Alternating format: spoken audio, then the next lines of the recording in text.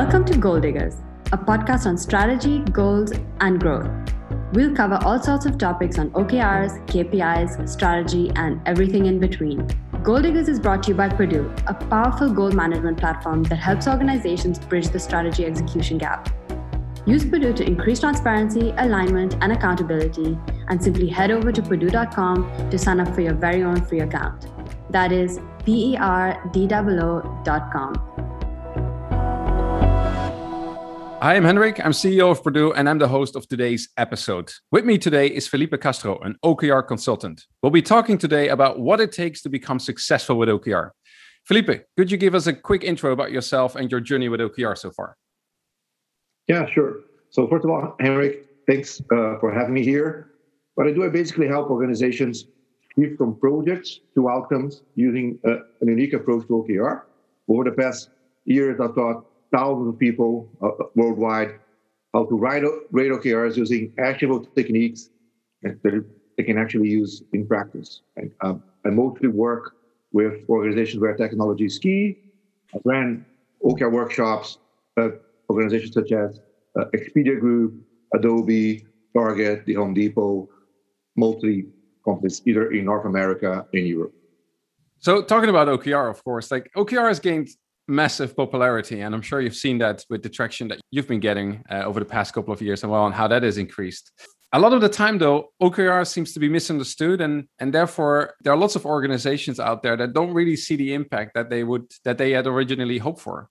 From your experience, like what's the main cause for this? Yeah, that's a very common issue. Many organizations that they start using OKR, they get little or no benefits out of that. And the main reason for that is what I call the Tinkerbell approach to OKR. So in the Tinkerbell approach to OKR, you take a traditional organization or organization that's using traditional management practices, you sprinkle some OKR pixie dust on top of it, and boom, you're magically going to turn into Google, right? Just think happy thoughts and you fly away. And that feels like a joke, but many organizations fall into that trap, right? I have some real stories. A very large bank, a few years ago, they had a KPI dashboard, the same one they've been using for years. Then, one day to the next, they simply changed the label of the dashboard to say OKR. And the executives say, those are OKRs, right? We're using OKR now. Yeah. True story, right? Other stories. What is it about those organizations then? Like, is they just want to do OKR for the sake of doing OKR or being able to say that they do OKR? They simply don't understand how is that different. So, for example, One of our enterprise clients, we're working with a business unit inside a very large global enterprise. And one of the execs from another part of the org reached out to them and say, I got this OKR thing. It's the same thing you always did with goals, right? So I just feel like the same way I did with my goals last year. So the thing with the Tinkerbell approach that they use OKR name only. They keep working the way they always did. They just call it OKR, right? Okay. And that's very common. They don't understand that adopt OKR is not the goal. The goal is to change how you work. So OKR comes from a very different culture, a very different model. And to succeed with OKR, you have to shift, right? You have to change. So what you call the Tinkerbell approach is organizations just changing some naming conventions inside the organization, but not like structurally changing how they approach work. Yeah, it's using OKR name only, and we still working the same way we always did. We just call it OKR, right? So just sprinkle some OKR on top of it, and we move on. So because if you look at the whole history of OKR, going all the way back to Andy Grove, it's always about giving people clarity of purpose and autonomy. So it comes from all the tech companies that we know, right? An environment where giving people autonomy to deal with innovation and uncertainty is key. So you've had Stephen Buggy in your podcast, and I love his work. He calls it leading with intent. He explained really well that the idea is you explain people what we want to achieve and why, and then people have the autonomy on the how. After that, say, hey, that's what we're trying to achieve. That's why this is important. And then people have the autonomy to do it. Yeah. The problem is many organizations are really far away from that model. And the farther you are away from that, the harder it is to adopt OKR because you need to change. So many organizations that they see Google using OKR and all the other companies using OKR, and they believe they're successful because they use OKR. Yeah. But in fact, they are successful because they work in a different model and use OKR to leverage that different model. So to be successful with OKR, we've learned that organizations need three things. The first one, senior leaders need to show commitment and consistency, because they need to be committed to changing the organization. They need to show consistency over time, because it has to be consistent with all the other management practices in the organization. Second, they need to learn how to use OKR in practice. Maybe many people don't have a clue on how to write a good OKR.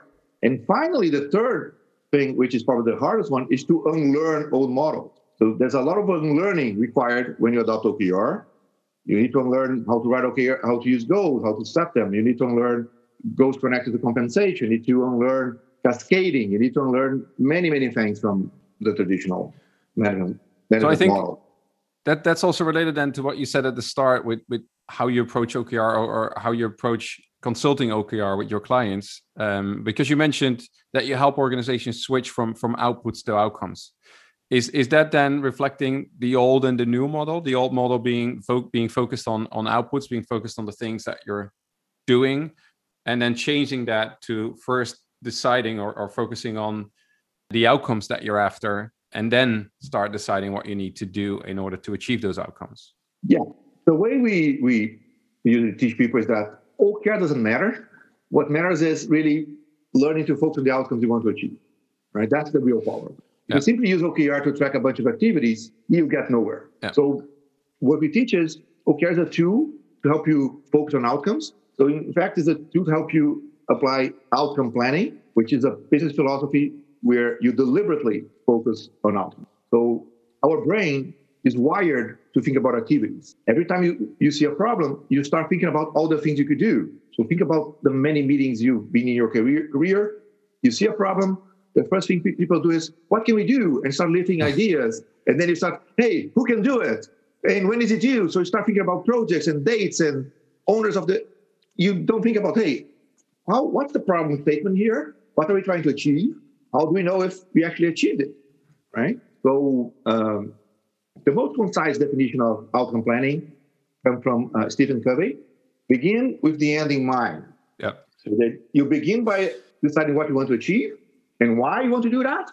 And only that after you start thinking about how we're going to achieve it. That's from Stephen Covey from the book, The 7 Habits of Highly Effective People. Yeah.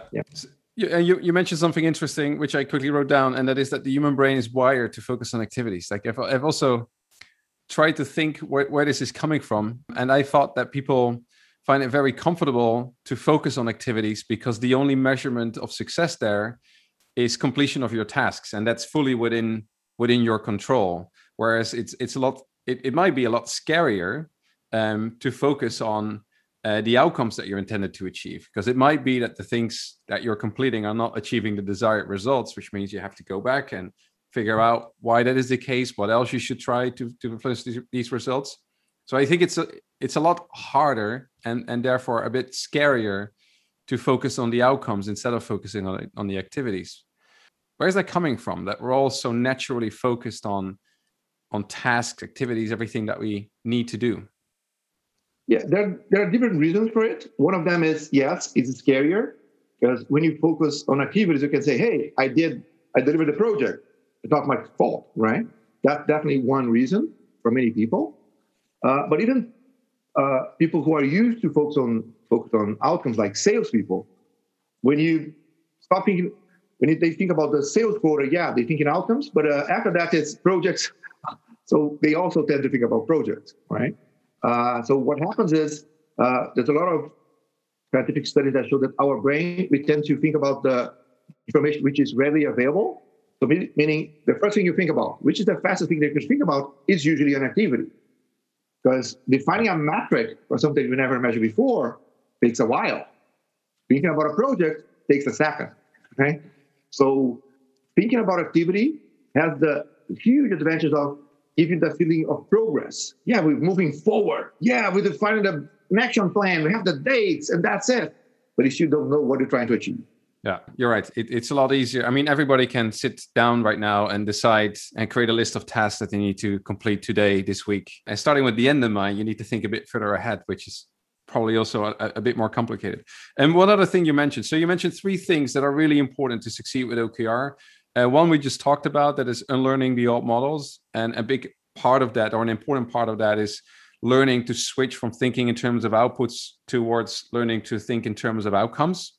Mm-hmm. You said that you need to learn how to use OKR in practice. That's also complicated, of course. But the first thing that you mentioned was commitment and consistency from senior leaders.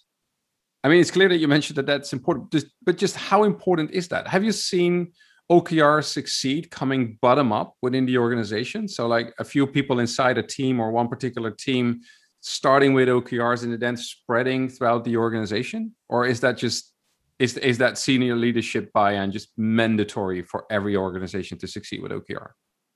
The minimum thing that you need a leader that's willing to shield the team from the old way, right? So I've seen grassroots adopting OKR succeeding in the longer term, but there's always a leader that's shooting, hey, you can work in this new way. Because what never works is, the team is trying to do grassroots adoption of OKR, they're trying to change, they're trying to focus on outcomes, but the leaders are saying, no, you need to ship that thing next week, so stop thinking about that. Okay? So I work with many organizations where the team is trying to use OKR, they're trying to focus on outcomes, but they have so many deadlines, they have so many things to ship, regardless if they work or not, regardless if they make a difference or not, then eventually all the bottoms-up adoption dies out. So at the very least, you need a leader with the mandate to shield the teams. It doesn't have to be the CEO if it's an enterprise company, but at least the senior leader has the mandate to shield a little chunk of the work from the old ways. That's the minimum message. Okay. One thing you write about in your blogs, and that we also talked about prior to the call, is that mindset change, right? And then again, the thing that came up is that companies, to derive value from OKR, they need to stop thinking in terms of activities and start thinking in terms of results and outcomes that they like to achieve. If organizations fail at doing that, because you just mentioned that you can adopt OKR in your organization and just use it to keep track of all the projects and tasks that you need to complete. But what will that lead to then, in your view? So if organizations are taking that Tinkerbell approach that you just described, what's happening then? What will happen further down the line? First of all, they keep using goals the way they always did and call it OKR, right? Yeah. And I read somewhere on Twitter that the default state for corporate goals is to suck. So the vast majority of corporate goals are terrible. And if you call it them OKR, they will be just as bad, right? A few years ago, one was at a conference in Amsterdam, the OKR Forum, and a group from a very large European bank reached out to me. We're trying to adopt OKR. We are failing. It's hard. People can't write good OKRs. And I asked them, okay, how many people are involved? 8,000 people. I said, wow, that's a large rollout. And what type of training have you provided them? We sent them a one-pager document on write OKRs. I said, wow, one page. I wonder why they can't write OKRs. Because they really believe, no, it's all about changing the names and the mindset. The problem with the term mindset, sometimes it feels like, it's just a switch. I just press a button, change my mindset. It's about unlearning many of the things, about unlearning management practices, ways of working, reports, governance. There's a lot of things that need to change. As for example, if you suddenly tell everyone at Purdue, no, we need to focus on outcomes, etc. But there's still a report they need to fill out every week saying, I shipped that project that day, or how many projects you have going on, and you can't change them. So that's the lack of consistency I was talking about. So people don't realize how much they need to unlearn. Got it. You've also once said, speaking about unlearning, you've once said that organizations need to respectfully unlearn output agile. Is that the same? Is that something else that you meant by that? Yeah. So first of all, taking a step back, one of the things that when you adopt outcome planning, it brings up precise, actionable language. Right? So there's a very specific definition of outcome, which is an outcome or the measurable beneficial effect on your customers, on your organization or your employees. So you think about what's your target audience, which can be a customer, can be the organization itself, can be a fellow employee. And you think about what are the benefits we want to create for them and how we will measure it, right? So an outcome is the measurable beneficial effect on the clients, the organization, or the employees. So when you have that precise language, you stop talking about fuzzy things like value. Oh, we want to deliver business value. What is value? Value is fuzzy, ambiguous. Nobody has a clear understanding of what it is. People often confuse with revenue.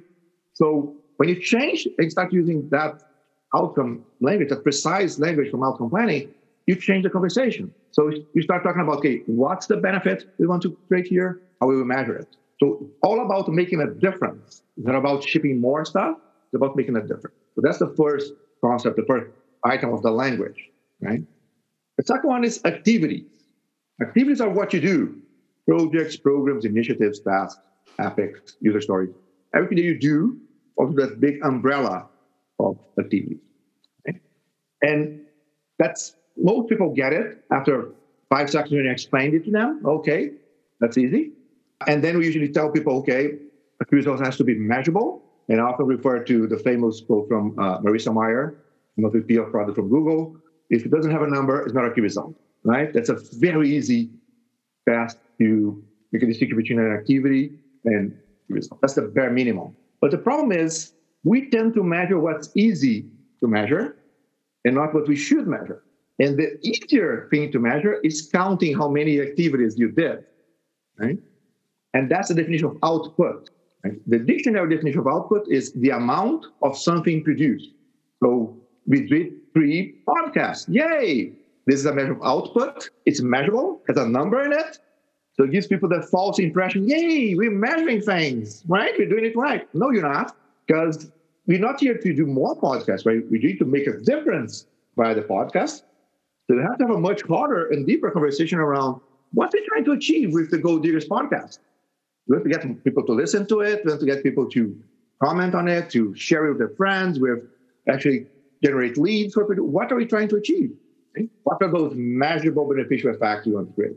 So shifting from outputs, measuring how many things you shift, to outcomes, the measurable benefits, the difference we're trying to make, that's a big lift for people, right? Because most organizations, if you check their strategic goals, it's usually projects, lots of output metrics, and very, very few things that are not revenue, surveys, or things like that. So things that are very easy to measure, right? I'm pretty sure that if you go to Purdue and take a list of most of the clients that use your software, you see mostly financials and surveys, right? Things like customer satisfaction, employee satisfaction. That's the standard we see everywhere. So they need to learn how to go beyond that. I guess people quickly look at the data that they have available, right? And instead of the data that they need to have available. There's a few interesting things that you mentioned, but also related to the measuring outcomes. So relating that to the podcast, for example, if you do have a clear what you're expecting from the podcast, then when you from such a podcast that we recently started, of course, then when you start working on it, I think the learning component is so much more powerful because you're trying different things, and all of a sudden you see if the things that you're working on are having the desired effect or not. And I think that learning component can be so powerful. It can be so valuable, not only for an organization, but I also think for you as an individual employee within such a big organization. Because I mean, the knowledge that you gain, which definitely would increase your market value, is knowledge that you could bring to another organization should you join them. I think that's extremely powerful. And once you're into it, I think it can be very addictive, can be very exciting, right? To see that the things that you're working on, the things that you're doing are actually having a measurable impact on the organization, however you call it. I like what you said about value, it being still a very vague term, even though I've been using that term myself a lot as well. Yeah, so you mentioned the second thing, which is probably the most important, which is giving people purpose, right? Yeah. When you say, why are we doing this? And how we measure it, giving that feedback loop is crucial. So one of the things we need to learn is that management is not bad. Management is not about punishing people if they don't achieve it. Management can be about, hey, those are our ambitions, and this is our purpose. This is how we can feel progress, right? This is how people get feedback and say, yeah, what we're doing is working. it can be a really powerful thing when you use measurement for the right things in a positive way. Or perhaps that's the difference between management and leadership. That what you're describing, that's probably true leadership, what true leadership is about, whereas the other side of that is more what people would call management, perhaps. Yeah, it's one of the things we need to unlearn is the idea of the sticks and carrots approach. So it's all about punishing or rewards, where people don't have intrinsic motivation, right? And there's a lot of science that shows that people have intrinsic motivation when they have a clear purpose, they understand the why, right? So giving people purpose is a core component of OKR and outcome planning. Okay? People love knowing, hey, what I'm doing is making a difference, right? We're more creative, more engaged, more satisfied, with increased employee retention. There are several benefits of giving people purpose, right? And actually, people are demanding that. So if you want to attract and retain talent, giving people purpose is crucial. So we need to learn some of the old things. And one of the challenges with when we say you need to measure things is that most of us, we have a very bad history with measurement. You think about the first time you see measurement is a teacher grading you a test, right? And you see, oh, you did that wrong, Henrik, and you did that wrong, and you get a grade. So you basically, the school teaches us that measurement is about showing us when we are wrong. So it's a bad thing. Instead of showing, hey, measurement can be, hey, this is what you learned, this is how you evolved, right? So it can be a very good thing. So you can compare, say, bad measurement or measurement for punishment with how most people react positively with sport scores, right? A score in the game is a measurement, but everybody is motivated by it, right? Yeah, we're winning. We can do that. That's the way you should use measurement. It's not about, hey, Henrik, you missed 3 points here in your test, and now you're done, and then you have to go to whatever, right? So it's a huge lift for organizations, right? And leaders that are successful in adopting OKR, they create that safe environment, right? Where people understand, yeah, those are just our ambitions. We're not expecting to achieve every single one of them, right? We're dealing with uncertainty here. So building that safe environment where people know they can try different things and be more aspirational is crucial. So that's part of the role that leaders play in this environment. Yeah. So, and if you track people, you have to ship the thing. There's a deadline. Think about that term, deadline. The origin of that term is the U.S. Civil War. There was a prisoner camp. I never thought about it this way, but now that you say it like this, I get where that's a true story. It's the origin of the term is during the U.S. Civil War, they had a prisoner camp, and they drew a line in the sand, and they say, this is the deadline. If you cross it, you're dead. So that's where the term deadline comes from.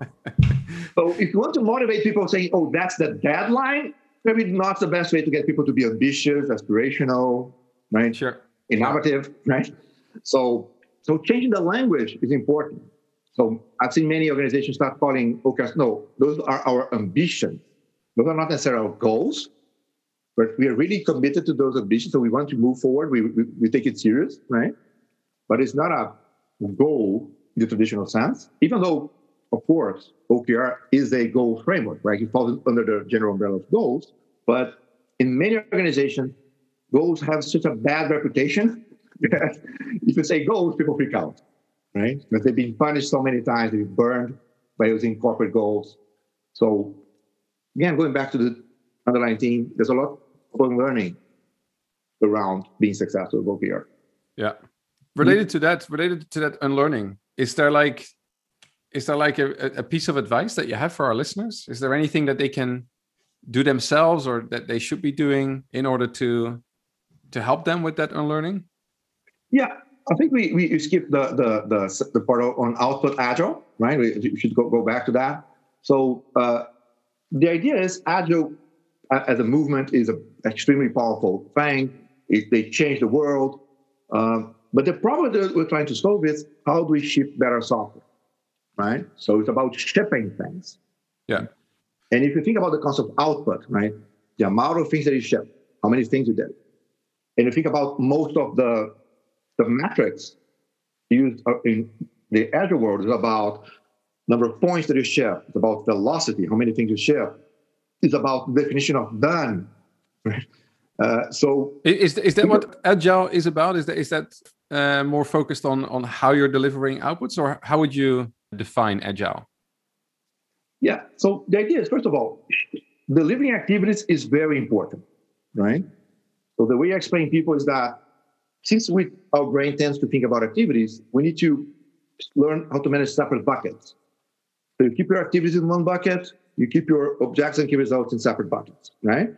So you ship things, you measure your OKR, right? OKR gives you the feedback if the activity made a difference or not, right? So if you do one thing, you measure it. Oh, if it's working, you do more of it, right? If it's not working, you do something else. That's the idea. So Agile helps you ship things, ship your activities. It's an extremely important thing. Okay? But most of the language that people use in Agile is around output, right? So that's the bit you need to unlearn. So things like measuring the number of points that you ship, measuring velocity, measuring the concept of definition of done. Do we need the definition of done or definition of success? Because if I ship half the thing I expected, but I move the metric, maybe it's fine, right? So if we focus on what we want to achieve and not on just a task list, we need to unlearn many of the concepts from Agile. And the way many people teach Agile is you have the stakeholders, they decide what to do, they hand out to the teams put in the backlog, and they do it. So you can still use Agile. People use Scrum and Kanban and Agile frameworks, but a big change from telling people, hey, this is what we need to achieve, this is the why, this is important, and now the team has the autonomy on the how. So they can come up with ideas, they figure out what should be built. So this is then how Agile and OKR complement each other. Yeah. Every single one of my clients, they use some form of Agile frameworks, of course. Yeah. But we change the way they use it. So I'm learning parts of the output focus of Agile. So one example of that output Agile approach. The title of the book by one of the co-creators of Scrum is Twice the Work in Half the Time. So about shipping more things faster versus making a difference. Yeah. So twice the work in half the time is an output measure, right? I'm shipping more things. It's not about, are we doing the right things? Are we actually making a difference? What's the outcome we're trying to achieve?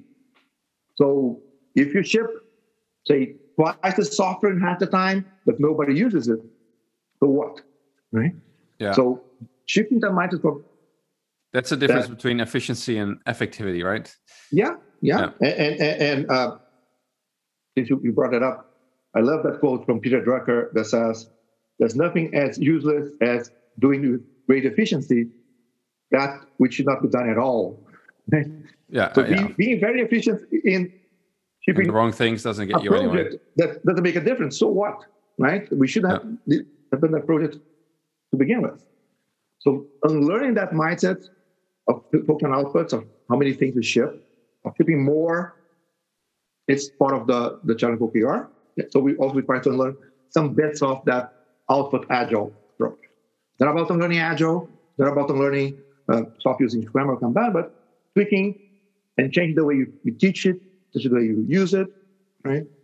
And that's a big thing to learn as well. Yeah. So basically what you're saying is that Agile and OKR go perfectly hand in hand, and that OKR can add a lot of value to Agile by making sure that the things that you are producing in an Agile way are actually adding value. I fall in the trap of using it now again, adding value to the organization. Yeah, but it's a good thing that you fall in the trap, because value is such a fuzzy word that for many people, they believe value is, so Henrik is my boss. He told me to ship this thing. I showed it to him. He approved it. That's value. No. And I agree to that. So I'm trying to unlearn that using that word. Yeah, of course. But that's the part of Agile that we need to unlearn. So OKR and Agile go hand in hand. As long as you're willing to unlearn some of the bets that are 20 years old, right? Some of the things that used to be effective and are hindering our success, right? Yeah.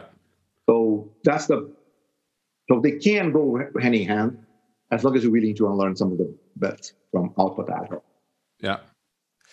This has been a really interesting conversation, Felipe. So thanks so much for joining us. But before we let you go, is there one other piece of advice that you'd like to share with our listeners today? I think that the main piece of advice is understand that you need to unlearn many things to achieve OKR, right? My big reference for that is the book Unlearn by Barry O'Reilly. Right? And Barry has the definition of unlearning, which is to move away from mindset and behavior that were effective in the past, but now limit our success. So there are many techniques and concepts like business value, like measuring story points that were used in the past, but no, like 10 years ago, 20 years ago when they were created, but now they're limiting our success. So we need to unlearn many of those things, right?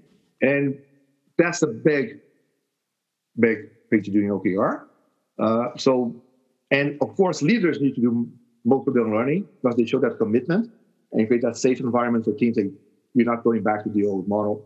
We're trying OKR and we're doing it in a consistent way. I think that's a great piece of advice to end today's episode with. For our listeners, we'll add a link to that book in the podcast description.